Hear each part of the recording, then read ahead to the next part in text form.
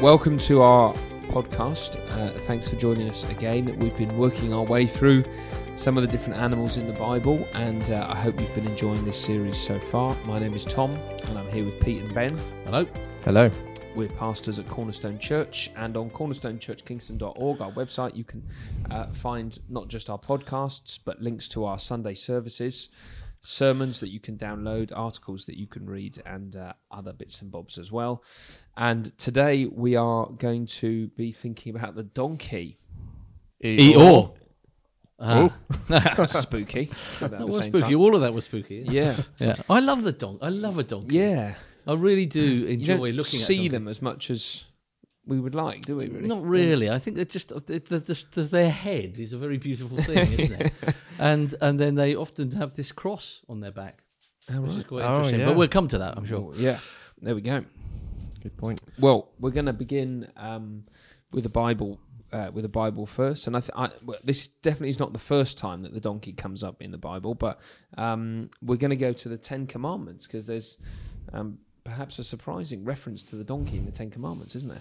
Yeah, I haven't got it open, so you'll have to read it. Okay, all right, I will. You just do the whole thing, mate. So this is Exodus 20 and verse 17. This is the 10th commandment, and it says, "You shall not covet your neighbour's house. You shall not covet your neighbour's wife, or his manservant or maidservant, his ox or donkey, or anything that belongs to your neighbour." So there the donkey is in the Ten Commandments. What can we begin to learn about the donkey in the Bible there? Well, it's a covetable thing. Yeah, people want something it. worth having. And if I haven't got one, I wish I did have one.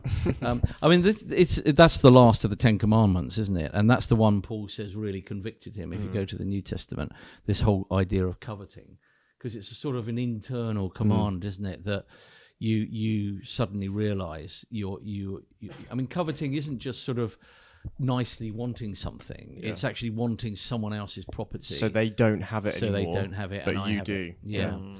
And so you can see a donkey as a valuable thing, and I guess it's a bit like a car or a van or something, because you get it. It's a beast of burden. It's often called, isn't it? It carries the burden. The weight of the bricks or the logs or whatever, and so you're covered in it.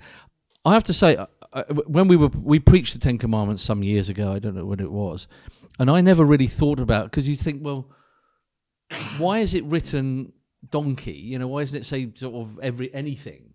But it's specific, isn't it? And I thought, I've never coveted my neighbour's donkey, and then I realised I was on a holiday in France, and we'd hired this house, and along with the house there was a field, and there was a donkey in the field, and every day I used to go and see the donkey, and it'd come going, and it'd run up to me to the gate. I'd give it a carrot or something.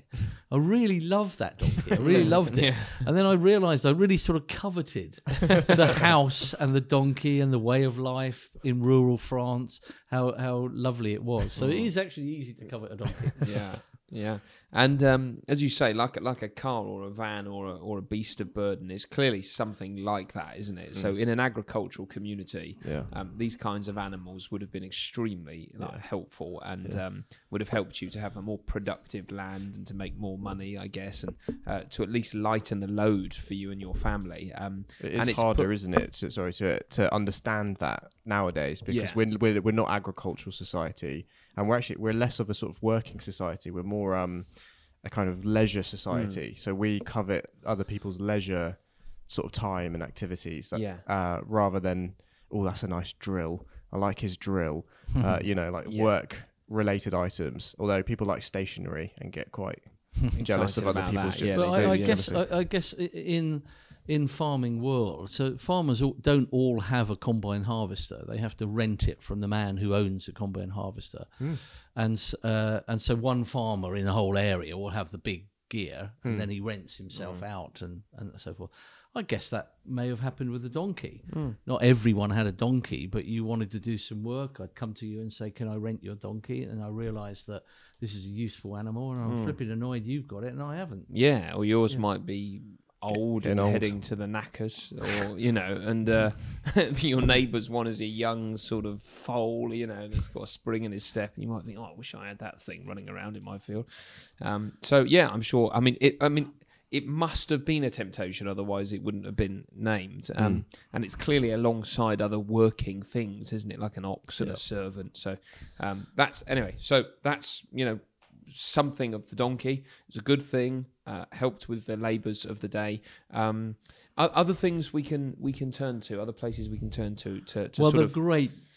one of the most famous ones, well, certainly in the Old Testament, is the talking donkey, isn't it? So a lot of people know that. A lot of people mock the Bible over this, don't they? Say, oh, look at this. This shows you the Bible's a lot of nonsense. There's a talking donkey. It's a phenomenal story. I love the story. And we were trying to work out what accent the donkey would, is it talking like or like this? But, Ben, I think you got it, haven't you? Oh, no. I haven't. Where was it again? Numbers 22, I think it is. 22. Yeah, the end of 22. There we go. Balaam's donkey. It's a fairly long passage. Shall I read it? Well, read some of it. Read some of it. Okay, so Balaam got up in the morning, saddled his donkey, and went with the Moabite officials. But God was very angry when he went, and the angel of the Lord stood in the road to oppose him. Balaam was riding on his donkey, and his 2 servants were with him. When the donkey saw the angel of the Lord standing in the road with a drawn sword in his hand, it turned off the road into a field. But Balaam beat it to get back on the road. And the angel of the Lord stood in a narrow path through the vineyards with walls on both sides. When the donkey saw the angel of the Lord, it pressed close to the wall, crushing Balaam's foot against it. So he beat the donkey again. Then the angel of the Lord moved on ahead and stood in a narrow place where there was no room to turn, either to the right or the left. When the donkey saw the angel of the Lord, it lay down under Balaam, and he was angry, and he beat it with his staff. Then the Lord opened the donkey's mouth, and it said to Balaam, "What have I done to you to make you beat me these 3 times?" Balaam answered the donkey, "You have made a fool of me. If only I had a sword in my hand, I would kill you here and now." And the conversation goes on, maybe to cut the story short. But the donkey basically says to him, "There's been an angel of the Lord standing in the road all of these times, and if I'd carried on, you'd be dead." And so Balaam repents and says to the Lord, "I have sinned. I did not realize you were standing in the road to oppose me." The donkey saved him. The donkey saved him because the donkey had eyes to see the angel of the Lord, and Balaam, the man, didn't. I mean, I think that is something about animals, and that's probably a natural thing. I mean, obviously, the speaking of the donkey is a supernatural event. God has created a larynx or whatever it is, to make it be able to say words when it hasn't got that normally. But I think probably the natural thing is that animals very often have, they can hear better than us often, they can see better than us, smell better than us. And sometimes they have a sense of things that are going on that we don't. And lots of people believe that about animals, and I don't see why that isn't true. So the donkey seems to understand, God seems to understand that its master is being foolish, and that there's this danger in the way, and it's holding back. It's not just a stubborn old donkey here. No. And he even goes on to say that. He reasons with Balaam. It's quite funny. He says, am I not your own donkey, which you have always ridden to this day? Have I been in the habit of doing this to you? It's great reasoning, isn't it? Yeah. It's a very clever donkey. I don't normally do this, so there must be a good reason for it. Okay, so what sort of things are we learning there? So the donkey is clearly like animals. You're saying it's there's a kind of a sense, of something more. But Balaam is thicker than a donkey. Yeah. So it's a humbling moment for him, extremely. Isn't it? He's supposed to be some great prophet, and he can't even tell when God's speaking. And the donkey's got more sense than the donkey's got more sense than him. Yeah. Okay, so it's a humbling moment for him. So there's Balaam's ass, as the story is often called. I mean, that is a question, isn't it? I guess. I know Scripture doesn't answer this, but an animal knows its place, and an animal may know about God in some way, and is working its way, just following its path as an animal in bringing glory to God. and it does its thing in order to bring glory to God. And we are stupid where we think we're independent of God, and we don't have to, knuckle under. We don't have to listen. Yeah, because Balaam's probably whacking the donkey, saying, "You stupid animal! You stupid animal! You don't know where you're going." But it reminds me of the spider conversation with was it something Burns? No, Robbie Burns. Yes. And the persistent spider. The persistent in spider. the cave. And he's having a go at the spider, saying, "You're a disgusting little thing." And the spider says, "Well, yeah, well, at least I'm doing what God made me to do." Oh no, that's another story. That's John spider. Bunyan coming John out Bunyan. soon. Actually, Yeah. Okay. Yeah. Spoilers.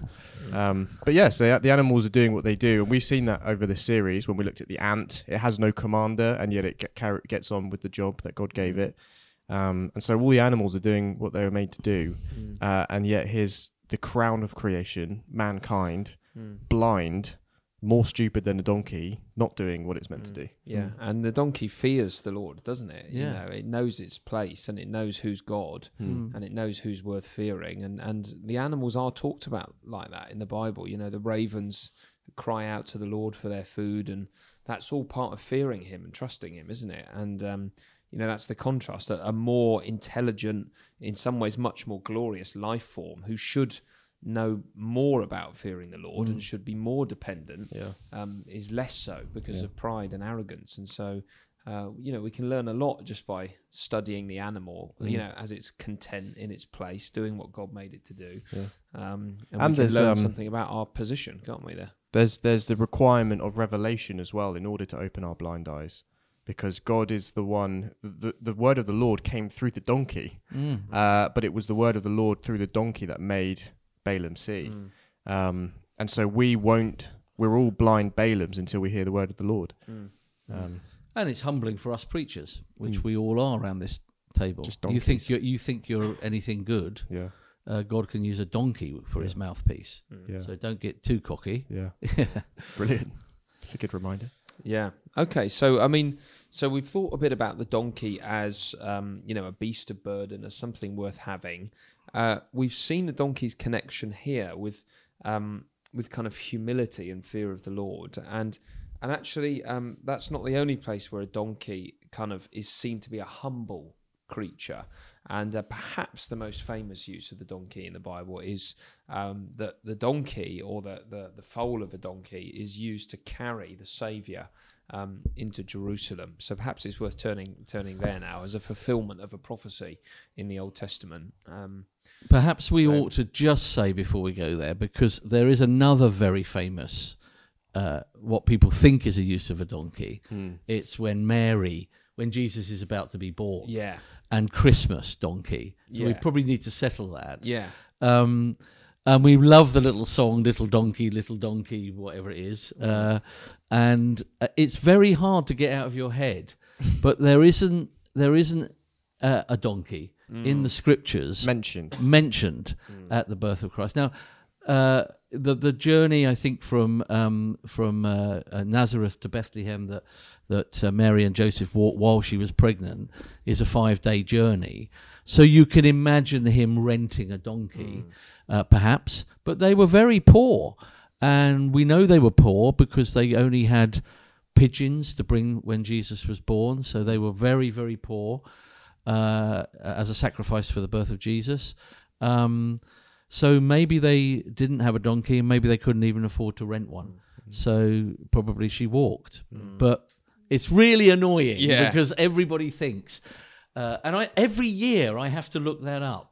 Just to double check. Just to say, there isn't a donkey. He said, no, there isn't a donkey. Yeah. Anyway, you go to the one that there is, sorry. Yeah. Well, I mean, this comes up. I don't know what Gospels you've got open there.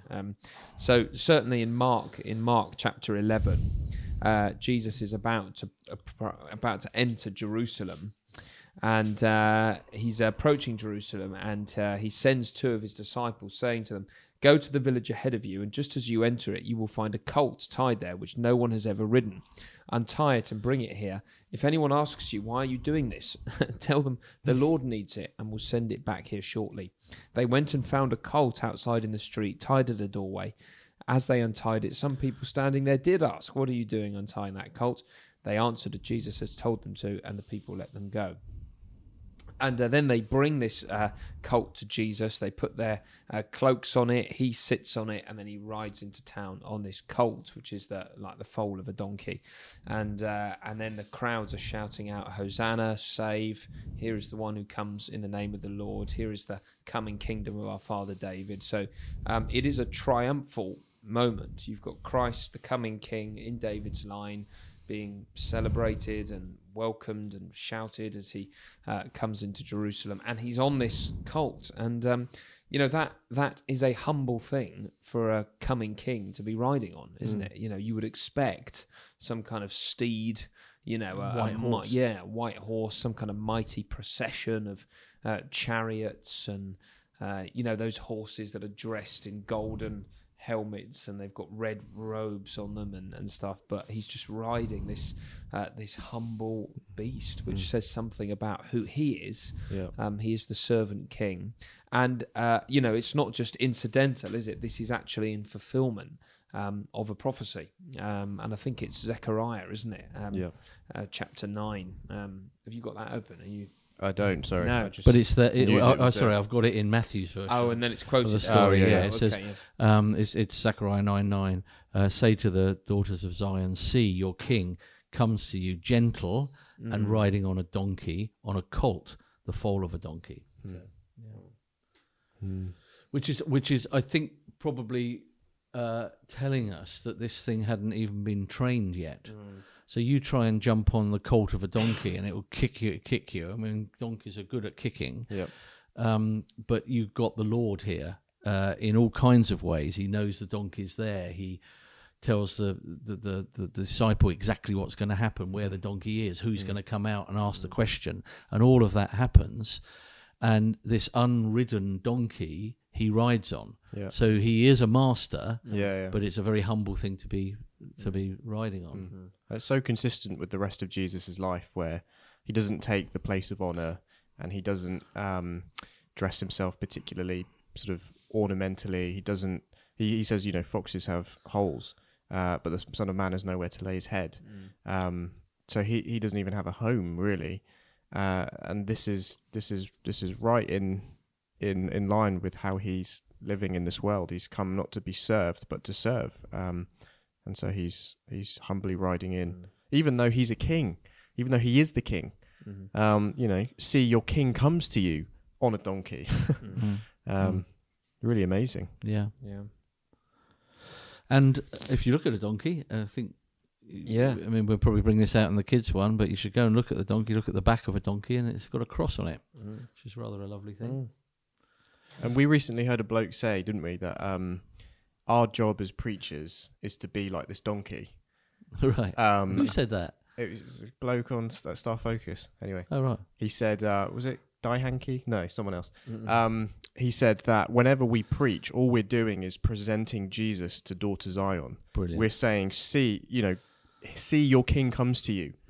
Riding on a donkey. The donkey is the means by which Jesus enters Jerusalem. But there's nothing special about the donkey. And to be honest, forget the donkey. The donkey's job is to ride Jesus in and present him, and then sort of return back where it came. And so every time a preacher steps up onto a sort of a platform or a pulpit, really they're just the donkey bringing Christ to you as the congregation listening, which is a wonderful reminder for us.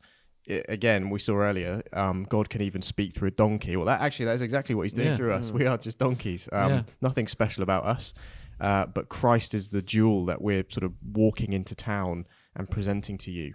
Thought that was a helpful... Under the cross of Christ on our back. Under the cross of Christ, Maybe we should talk a bit like donkeys, Yeah. Try to slowly bring that in. Yes. Welcome to Church Kingston. All right. Okay. So good stuff there. Other sort of little stories that might just, we don't have to spend as long on perhaps. No. But you can go back to the Old Testament. Samson. Who kills a whole load of people. I mean, he was a funny bloke, Samson. And it's quite hard to get your head around him because he is a man of faith, or at least eventually he is. But he seemed to have an appetite for fighting and women and stuff. And poetry. He would write a little poem about all of the big things that he did. Yes, a little riddle. Yes, he liked riddles. Yeah, he did. and he grabs the jaw of a donkey. Dead donkey. Of a dead donkey, yeah. So a jawbone. Sorry, the jawbone of a donkey, dead donkey, and goes out and kills 1,000 people, isn't it? 1,000 Philistines. Yeah. Yeah. Yeah. In the contemporary English version, the Kev, which is the Bible translation I had when I was growing up, the poem went like this. He said this. With a donkey's jawbone, I killed 1,000 men. I hit them with this jawbone over and over again. I used to really enjoy that. Brilliant. Yeah. I mean, that's quite an impressive feat, isn't it? To be honest with you. I mean, it's not much to do with a donkey, other than it's just the jawbone, isn't it? Really? Yeah, it's more to do with. But the power, I guess, it's an illustration of the power of the Lord, isn't it? And the Lord used him a donkey. Yeah. And what's the most? But if you're gonna go into battle against 1,000 men, surely you want the best armor, you want the best weapon, you want the sharpest sword, you want the best shield, and all he had was a jawbone of a dead donkey, and yet he was still able to in the power of the Lord. I know, and I mean the actual verse. This is Judges 15. I mean, you can see, there's something about it in which he's humbled them as well by doing that. So, this is what a book Judges is. As he approached Lehi, the Philistines came towards him shouting. The Spirit of the Lord came upon him in power. The ropes on his arm became like charred flax, and the bindings dropped from his hands. Finding a fresh jawbone of a donkey, he grabbed it and struck down 1,000 men. Then Samson said, with a donkey's jawbone, I've made donkeys of them. With a donkey's jawbone, I've killed 1,000 men. When he had finished speaking, he threw the jawbone away. So, in other words, that to be made into a donkey is to be humbled, isn't it?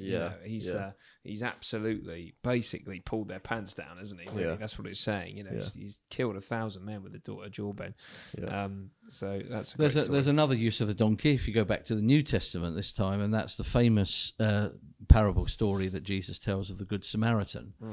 And so you've got that story of the religious people too busy to help a man who's been beaten up by the side of the road. But the Good Samaritan comes along and sees this man beaten up, basically almost dead, and he puts him on his donkey, and he takes him, and so the donkey again is taking the burden of a dead man to life. Yeah, he's like a saviour, isn't he? Really? Yeah. And the religious people refuse to take that burden on themselves because they're too important, or they've got places to go or whatever else. So that's a lovely story, isn't it? It's very faithful, a donkey, isn't it? They're not... Yeah. They're depicted as just, they know their place in the world and they're just getting on. Yeah. Yeah. Do you think, where does I know a mule is a different creature, but stubborn as a mule. Oh, yeah. There's obviously some kind of, I think they can stop to them. and then they won't move. They won't move. Yeah. Perhaps they're seeing the angel of the Lord. Well, that's a good question to ask, isn't it? Maybe they are, and we just, we don't know. Yeah. And I guess it has come from Balaam's story, stubborn as a donkey. Well, it is donkey as well.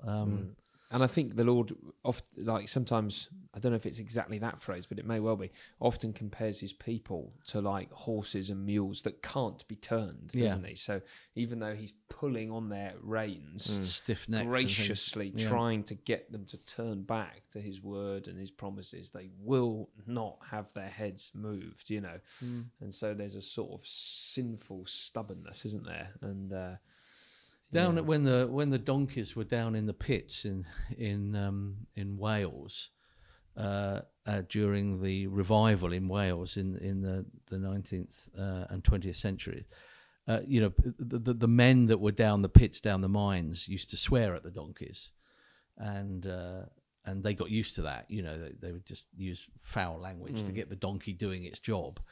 But when those men got converted and turned to Christ, they stopped swearing, and the donkeys didn't know what the orders meant. They just stopped and didn't do anything. So that was a reason for a donkey stopping for sort of good reasons. Yeah. I don't think I'd ever clocked that stiff-necked was a reference to the neck of a horse or a donkey trying to be turned. Yeah, won't be moved. I Yeah. don't really know why I've never thought of that before. I just thought it was sort of stubborn Yeah. but that makes so much more sense to me now. Yeah. Stiff-necked, yeah. So when you see a donkey, Yes. you can talk to it. Yeah. There's another donkey that I just thought Okay. of, Yeah. which is in C.S. Lewis's Last Battle, Oh yeah. Puzzle. Puzzle. Yeah. Puzzle. Who Pretends is to be a lion. Yeah, so he's a donkey, and who is the one of the who's Monkey, the bad guy? Oh yeah, the The ape. monkey. Yeah, The ape. Yeah. the ape. He throws a lion skin on top of the donkey to make him look like Aslan, Yeah. and to get people to follow him and to listen to him. But Puzzle doesn't actually know what's going on, does he? No. That's why he's called Puzzle. He's puzzled. And bless him, he doesn't actually sort of know the evil thing that he's doing because the ape is whispering in his ear and telling him what to do. But yeah, I suppose we can get ordinary things dressed in sort of spectacular things, but underneath they're sort of false and fake idols, aren't they? So are the things we're living for, are they actually the real deal, or are they just a donkey covered in a lion skin? You got me thinking about donkeys and mules and all kinds of stories now. Yeah, so Eeyore, I mean. I think we should look at a donkey, Yeah. talk to a donkey, see whether it might be related to the Balaam's donkey, mightn't it? Yeah. It might know that story, Yeah. so ask it. Look at its back, see the cross on its back. Remember that it carried Jesus, and it carried the one who was going to... Because, well, that's another story about a donkey. So that one of the first... That's a good one. One of the first bits of graffiti... against Christianity is the idea that there was a donkey on the cross, and they have a donkey head on Christ on the cross, because they're saying that Jesus is just a servant, and go and worship your God. It says, doesn't it, in the graffiti? It's a very famous bit of graffiti, one of the early bits of graffiti. So Jesus is like a donkey. He carries our burden. He carries our sin on the cross and deals with it so that we can be forgiven. So there's a lot in a donkey. So I'd Try not to covet it, but do enjoy it. Yeah. I think, and learn from The it. trouble is, if you did covet it, where are you going to put it? Yeah. I don't know. Yeah. You need a decent garden, wouldn't you? Yeah. There we go. That's the donkey. Hope you enjoyed it, and do tune in, because we're going to release another one of these, as usual, a shorter version which you can listen to with kids if you've got a family. So do tune in, and cornerstonechurchkingston.org is as I say, the place for all those other resources, and do make use of those. Thank you.